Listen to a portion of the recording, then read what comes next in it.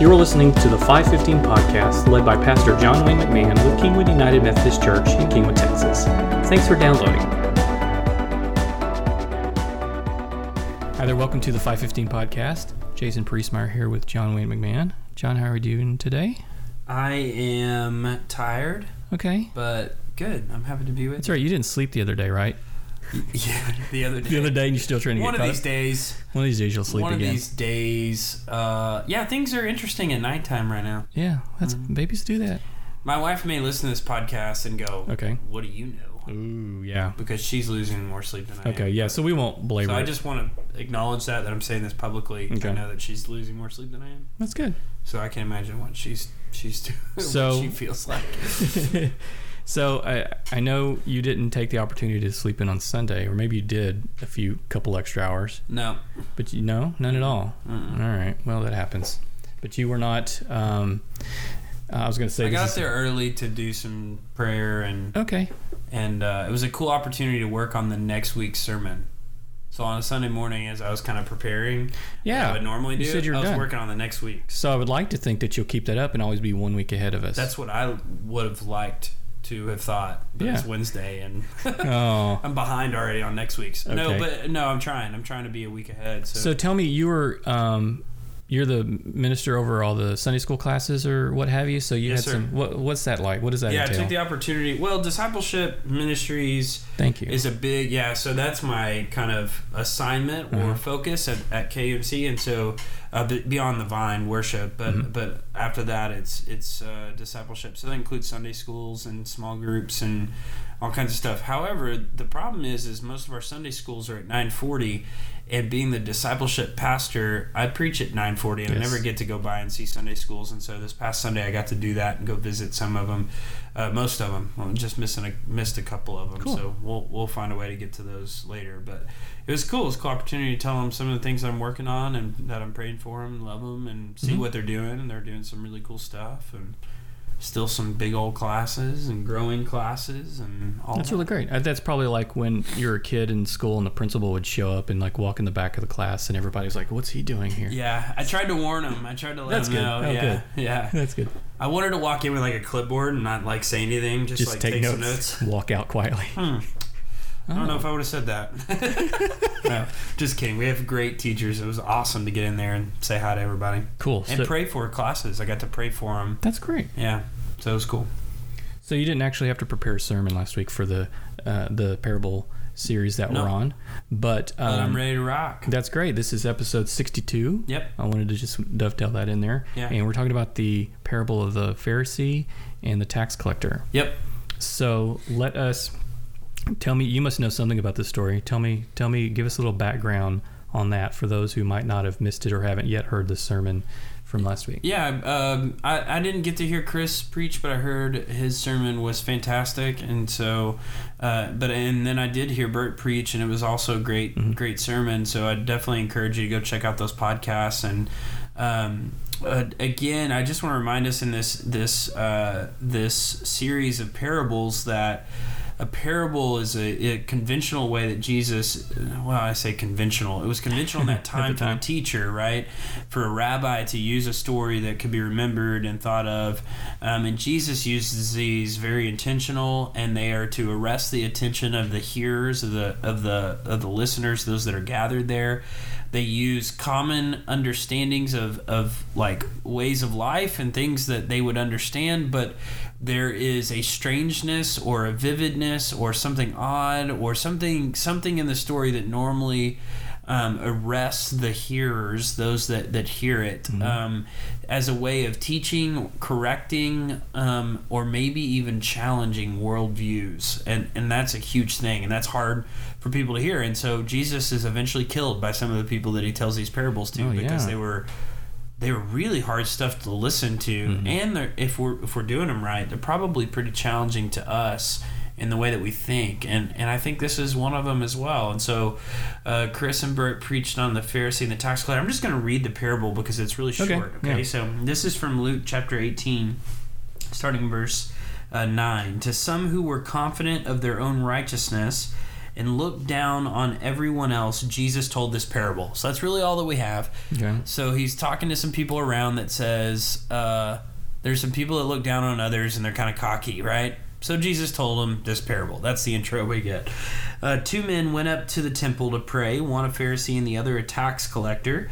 The Pharisee stood by himself and prayed, God, I thank you that I'm not like other people, robbers, evildoers, adulterers, and there's a dash here, this kind of pause, or even like this tax collector. So I like the way Bert told it. It's almost like the guy's in the temple, he's praying, and he's like, thank you for not making me like all these jacked up people, and then he stops and he goes, or even like, and he walks around and looks for somebody, and then he finds a tax collector and he points at him and says, or like that tax collector, I fast twice a week and give 1/10 of all I get. Verse 13, but the tax collector stood at a distance.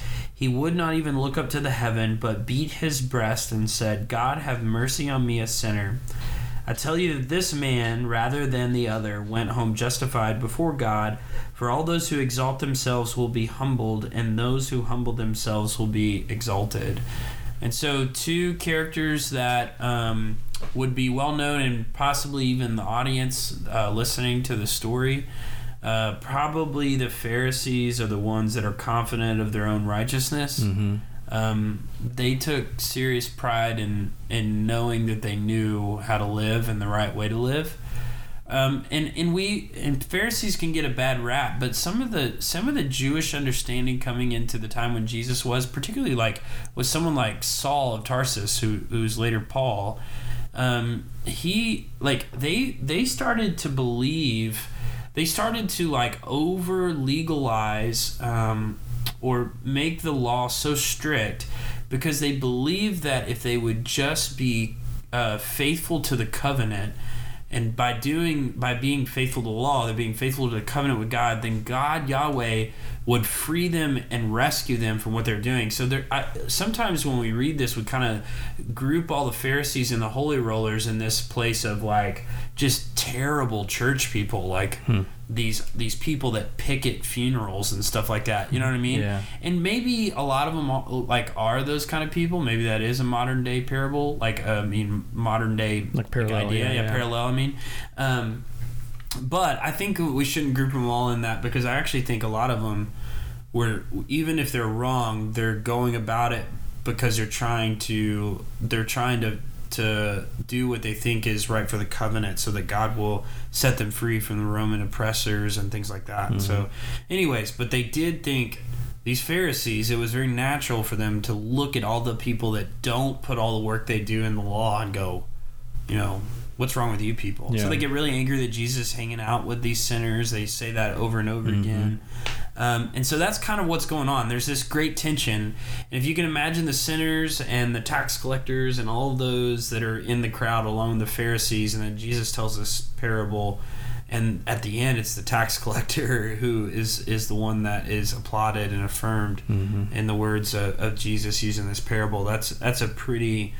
Again, something that would arrest the hearers and maybe challenge worldviews. And so pretty remarkable parable, something that's short but really stands out to me. Yeah. A couple other things to consider is the temple.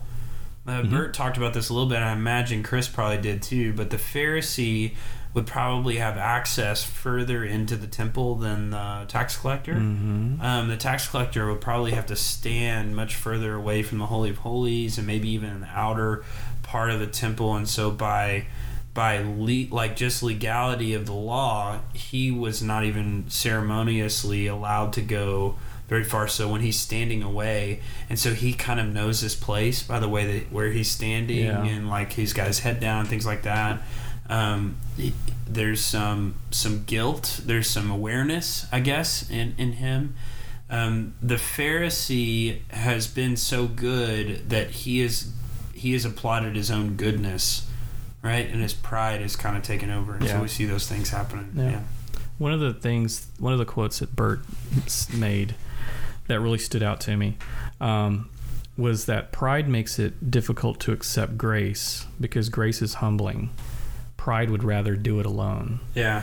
And I mean, do you think the point, like kind of the main point of his story was like one of pride versus humility? Yeah, I think so. I think Bert talked a lot about pride and rightfully so. And I think the antecedent or the good part of the opposite of pride is humility. Mm-hmm.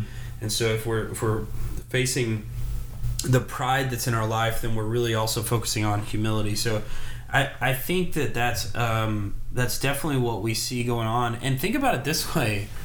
The Pharisee is not praying in a manner of receiving grace from God. Yeah. He's doing like some kind of like fake humility. Like, I'm glad I'm not like these guys. Like, yeah. God, thank you. You're so good that you made me not like those people. Yeah. You know what I mean? And so it's like, it's just kind of a jacked up prayer that I know I've found myself praying, maybe not literalized, like not pressed into this kind of context, but I've definitely thanked God for how awesome I am. It's also like he's praying for all the other people to hear him pray. That's exactly right. You know? And like how often have we ever caught yourselves doing that? You know, that's something, another kind of a dimension that you can look at this story about. But isn't that remarkable too, that pride makes it difficult to accept grace? Like that's a great line in that quote. It is. Because the Pharisee's not receiving that. Mm-hmm. And he's not just oblivious to it. He's probably pretty lonely to do that a lot. To be telling everyone how awesome it is. Yeah, so a couple of things I wanted to jump into. Like, one of the things that came to mind, I love this quote from C.S. Lewis. For pride is spiritual cancer. Ooh. It eats up the very possibility of love, right? Inability to receive grace, like we just said. For pride is a spiritual cancer. It eats up the very possibility of love or contentment or even common sense. I mean, just ponder on that for a minute. Yeah. I just love that philosophical, like, mind bomb right there, because when I'm prideful, not only am I always thinking about how good I am, but I think sometimes that's driven by an insecurity, and I can't rest in my own identity, right? Like if I can't receive grace, if I can't be honest about who I am, then I can't even experience contentment, much less love. Yeah. And sometimes it's even as bad that I can't even like have common sense, because I can't even maneuver some of what life is throwing at me and what's around me. I can't even have the common sense to maneuver life's problems, because I am so focused on myself when it comes to pride. That's big. Yeah, I think so. I think that's something that stood out to me a lot. Another thing is, like, when I think about this, I think we just got to really focus on becoming love. And one of the really cool books that I just read was a Bob Goff book. I've referenced it in sermons before. Bob Goff has some great books. His latest one is Everybody Always: Becoming Love in a World Full of Setbacks and Difficult People. If you haven't read that, please do. But his quote is, Jesus talked to his friends a lot about how we should identify ourselves. He said it wouldn't be what we said we believed or all the good we hoped to do someday. Nope. He said we would identify ourselves simply by how we loved people. It's tempting to think there is more to it, but there's not. Love is something we fall into. Love is someone we become. And so I love the tension there, because I think it applies to the Pharisee and the tax collector. And really, the Pharisee is applauding. Even he's trying to tell God about what he's done and all the good that he's done. Right? Like, that's essentially that's what it feels like. Yeah. And he's doing it by comparison. At least I didn't do that, and that. And comparison is a whole nother topic that we can talk about. Instead of loving the tax collector, instead of loving those that are around them. And I think that's huge. Does that make sense? Yeah. And the last quote I want to share, this one's huge for me too, because this is from Andrew Murray, who's a scholar, and he talks about humility missing from the church. I think humility is something that should be one of the first things we find in a church, and unfortunately we don't find it. And let me just, a small piece of confession. Sometimes our best pastors and leaders and church folks and things like that are the ones that are least humble. and I'm talking about in general, and I think that can be kind of problematic, or at least the ones that are really like have fallen into this place of pride. Then those are the ones that we see a lot. The prideful church person or church leader covers up the humility for others. You know what I mean? But anyways, when we go to church, even encountering like, and I'm guilty of this. I'm including myself in this confession. Like, pride is definitely something that I wrestle with, and that's why Bert's words were so impactful for me. But anyways, humility is something we should encounter in the church, don't you think so, right? Oh, yeah, for sure. And so Andrew Murray says this: when I look back upon my own Christian experience or at the Church of Christ as a whole, I'm amazed at how little humility is seen as the distinguishing feature of discipleship. In our preaching and in our living, in our daily interaction, in our families and our social life, as well as fellowship with other Christians, how easy is it to see that humility is not esteemed the cardinal virtue, the root from which grace can grow, and the one indispensable condition of true fellowship with Jesus. The fact that it is possible for anyone to say of those who claim to seek holiness that the profession has not been accompanied with an increasing humility, right? Always increasing, is a loud call to all earnest Christians, whatever truth there be in the charge, to prove that meekness and lowliness of heart are the chief marks by which they who follow the Lamb of God are to be known. It's big, but I just want to focus on that last part. If there be anything in our call, there should be increasing humility, so that we might show that meekness and lowliness of heart are chief marks by which we who follow the Lamb of God. Why? And why does he use those words, the Lamb of God? Because Christ is the very model of this humility. You think about Philippians 2, this great, one of the oldest parts of the Bible or the New Testament, and this old hymn, this old song, probably, let me fix what I just said, one of the oldest songs that we have right there in the New Testament, Philippians chapter 2, and the author shows this great going down of Jesus, leaving the heavens, stepping off his throne, the incarnation, even dropping himself down to death on a cross and even into the ground and burial.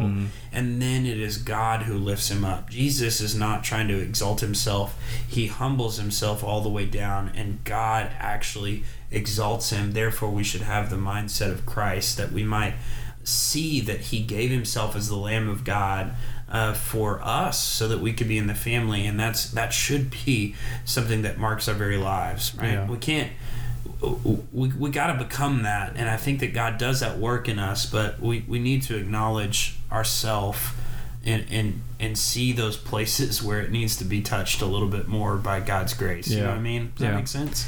Yeah, I think people can use their pride like a shield or like a mask. We've talked about people, wearing masks, and we all do it from time to time. Yeah. That they can use pride for that purpose. Yeah. To really mask, I don't know, to put on a fake persona, or like everything's great in my life, and hey, listen to all these great things that are going on. Yeah. And that's a great analogy of that. No, God, you lower yourself, your God picks you up. Yeah. I like that. And you see that in the tax collector in the parable. Yes. I mean, he won't even pick his head up. Yeah, I didn't look up. And this isn't, we'll talk about this in a minute, but like it's because of the humility in the parable, not because he's just trying to put on a show, or like maybe not even of like just pure desperation, but like maybe I think there's a humility that struck him in this parable. At least that's the way I experience it as I read this parable, that has caused him to see himself in light of the cross, at the foot of the cross, upon which God himself laid it all down. And that's a humbling thing. So the listener could be thinking, okay, so I need to be more humble. How can I practice humility? What's a good? Well, I think again, Philippians chapter 2, Paul says that we should have the mindset of Christ. And how does that happen? I think that we become rooted and established in the love of God. That we we know what that looks like, that Jesus has stepped down off of his throne, and we continue to step down off our own thrones. Like we've got to do that, and we've got to continue doing that. And I think so. The reason why I start there is because I think it's God that brings humility in our lives. I think it's both as a perspective, as I've seen what Jesus has done on the cross. There came a point in my life where I said, not only did Jesus die, but Jesus died for me. Like my sins were taken away in that moment. That's a very humbling experience as I think about some of the things and the faithlessness that I've poured in my life. So that and not only that, but God's power through the power of the Holy Spirit dwelling in me allows me, testifies to me that I am the Son of God, and so that I don't have to try and establish my own throne. I can climb off of those thrones. Yeah. So that mindset, that's a work that's done in me. Second, this is really practical, but I was thinking about this week. I've been talking with a lot of people, a lot of couples recently, and active listening. This is really, really practical. When you're talking to people around you, are you thinking about what you want to say back to them? Particularly your spouses? Are you thinking about something else that's going on? Or are you actively listening to them? One of the things that we can do well by that is repeating back to them what they're saying. Yeah. You know what I mean? Like, so what I hear you saying, Jason, is you feel like this is what is going on in your life. Have we actually slowed down enough to hear and like to listen to the people that are right around us? Do we value what others have to say? Humility in the workplace or in your home or in your marriage is truly valuing the other person. But I think we get going so quick, or our faces are down in our phones, and we just don't even hear. We don't even hear or see the people that are around us. So I think that's a really practical thing that I just keep getting hit upside the head with. That's so true. Yeah.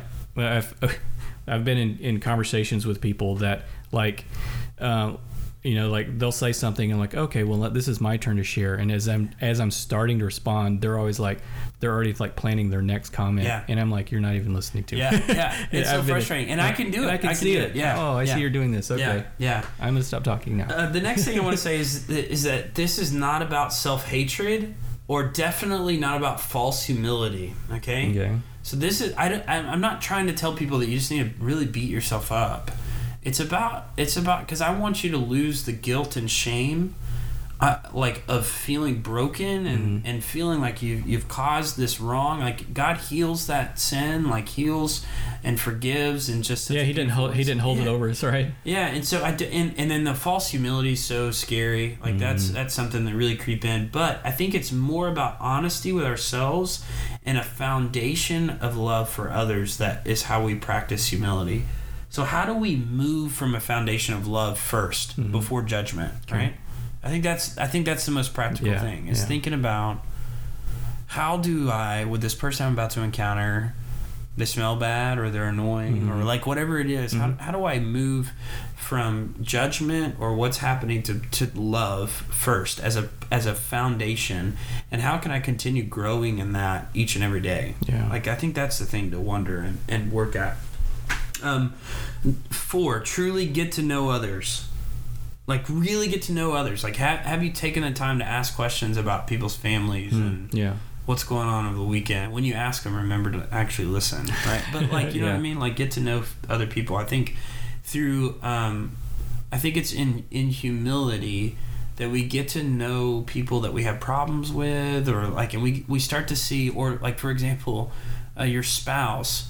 Like if you're in a conflict or something's going on, are you listening long enough to get to know the perspective that they have, that they reached a conclusion based on a thought process that they're going through and a set of emotions and things that have hurt them or whatever it is? Have you slowed down enough to get to know them? I think that's practicing humility and loving others. Yeah, that's a really good example of that. Yeah. And then 5, finally in our parable, it is those who do not build for themselves a monument or a throne or a big pat on the back that God will lift high.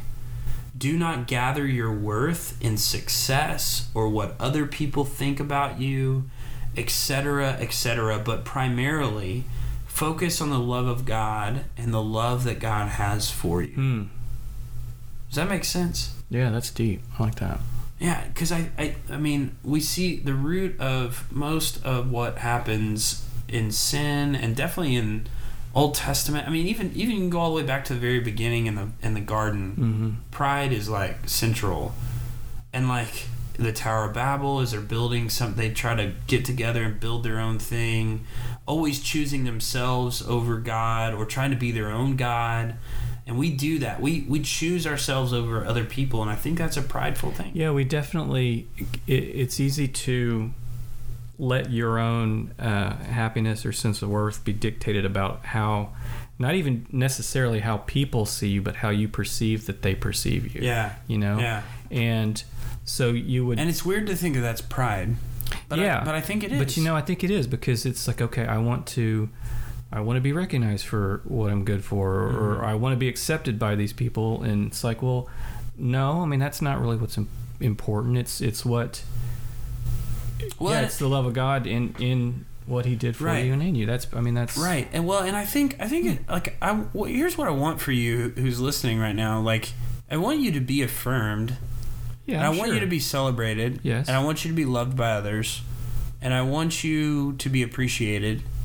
But I don't want you to depend your worth upon all of those things. Mm-hmm. I want that to be rooted and established in the love of God that has been poured out in your life. That's got to be the core of it. I think that's where we find a strip down of pride and cravings that are not healthy and things like that. I don't know. We're getting really deep here. We are. I wasn't ready for this. Yeah. But I like also another thing that Bert did is he had the graphic of the word pride, and right in the middle was the eye. It was bigger than everything else. It was a different color. You know, it like stood out, and it's like, this is the center of pride. Is me. And yeah, just let yourself get out of the way, and you know, go do something for somebody else. You know, we're going to talk about missions in the near future. Yeah. You know, go do something further. You know, go pack some school supplies, or you know, some sanitary kits. And like, that's cool. But that really is where I think by doing that, you get that sense of accomplishment and worth. And it's not about you. It's not about your pride. Yeah. Yeah, because I'm thinking about like, and we're completely off script here, totally, folks. yes. So, I'm thinking about the person who, I'm not thinking about the arrogant person that walks into the workplace and goes, "Hey, look at me, I'm hot stuff." Yeah. I almost said the other word. Oh, I do not have a beat button, so please be careful. You know, look at me, or look what I've done. Look how hard. I'm not even thinking about that person. That person is just very over the top. Yeah. I mean, prideful. And so I'm thinking about the person who is at their job and they're not appreciated. No one's seeing what's going on. And I'm not trying to make that person feel bad, but I'm trying to encourage you in that there's a subtle pridefulness that can seep into our lives where we crave for things that I don't even think will be satisfactory for us, or at least fully satisfactory. Yeah. Wow. Right? Yeah. Okay. That's good. You had a sweet quote you wanted to share with us. I did. I think it ties in. I think this is how we can put a bow on it. Well, that was fun. Yeah. This was one of my email devotional from like last month, almost a month ago, from J.D. Walt. He does the seedbed daily text thing, and he was not talking about the Pharisee, or the tax collector, but he was talking about pride for a few days, and the quote is, "To be clear, pride and humility are not behaviors or even dispositions so much as they operate at the level of our identity. Pride is a telltale sign that a person struggles with shame at the core of their sense of self. They don't mean to be prideful. They can't help it. Shame prevents a person from valuing their own self, which means they must build an alternative sense of self that they can value. Anything that comes against this alternative or false self is vehemently fended off. Pride is a way of protecting the false self. Humility comes from a deep inner self. So this is humility, the other side of the coin. Yeah. Humility comes from a deep inner sense of knowing you are loved for who you most truly are. This comes from God by the power of His Word and Holy Spirit, and through others who have known this kind of unwavering, unconditional love for themselves." That struck me so hard when I read that I'm like, this, it was an email, but I was like, I wanted to underline it, and I sent it out to our group me too, a couple of our small groups, and I'm just like, this is it for me. This little paragraph means so much. I mean, there's so much there to chew on. And let me pull out two parts. Pride is a way of protecting the false self. Yes. Wow. And that's what we're kind of talking about, that climb the ladder. Like try to find the appeasement, the affirmation, or whatever it is. I mean, think about someone who like, in the times that I have tried to earn compliments from people I love, show off things I'm doing or things I've worked on or whatever. I mean, I am trying to tickle the fancy of that false self, right? Yeah. Of that person who is founded on insecurities and things like that. Yeah, that's so rich. And then the very next line, humility comes from a deep inner sense of knowing you are loved for who you most truly are. Think about the most humble people that you've been around. Don't you feel like they absolutely don't need anything from you? Yeah. And not in like a dismissive way. No. But a beautiful way. Like that they have just an unlimited amount of time or love or patience or whatever for you, for whatever's going on. Those people with that kind of humility, I mean, they almost feel like they're free to be hurt by others or to be praised by others, and for it to not swing them in this other way, in the wrong ways, because they know who they are in the sense of God's love. You could praise them or completely dismiss them. They don't care. Yeah. But they appreciate whatever, but they're not dependent on it. They don't need that. They're not thirsty for it. Yeah. Yeah, cool. So I feel like, just in closing, like we rattle off a whole list, but I'm just thinking about like quiet time and prayer and listening to God. Like the Pharisee just rattles off a prayer. I mean, it's just, I can just imagine right now the tax collector saying just a few words and just being in the presence of the temple. Also, and I'm just wondering about he could be there with his head down, praying, and then not realizing that this Pharisee's like, who's, I don't know how many yards away from him he is, going off, and all of a sudden it's like calling me out. It's like, what? And the tax collector is just so focused on relationship and listening and God and sweet, rich. It's our best episode. Wow, that went crazy. It did. Man, all right, guys. Well, I'm praying for you. What's next week? We're talking about the parable of the barns. Oh boy, it's really a bad description. It really is. That does not ring a bell for me. So a guy has a bunch of crops and he runs out of room, so he tears down his barns and builds bigger ones. And he says, "Yo, I'm gonna chill for the rest of my life. Early retirement." Yeah. So that's what we're preaching on. Oh man. Yeah, cool. All right, I'm looking forward to that. This is a good one. I hope everybody got something out of this. Yeah, thankful for y'all. I hope this just raises some more kind of thoughts and drives us all a little bit deeper. I want to pray for all of y'all this week, and I ask that you pray for me, because this message is something I needed to hear just as much as anybody. Man, me too. Cool. Amen. Thanks, John. All right, talk to y'all later. We'll see you. Bye.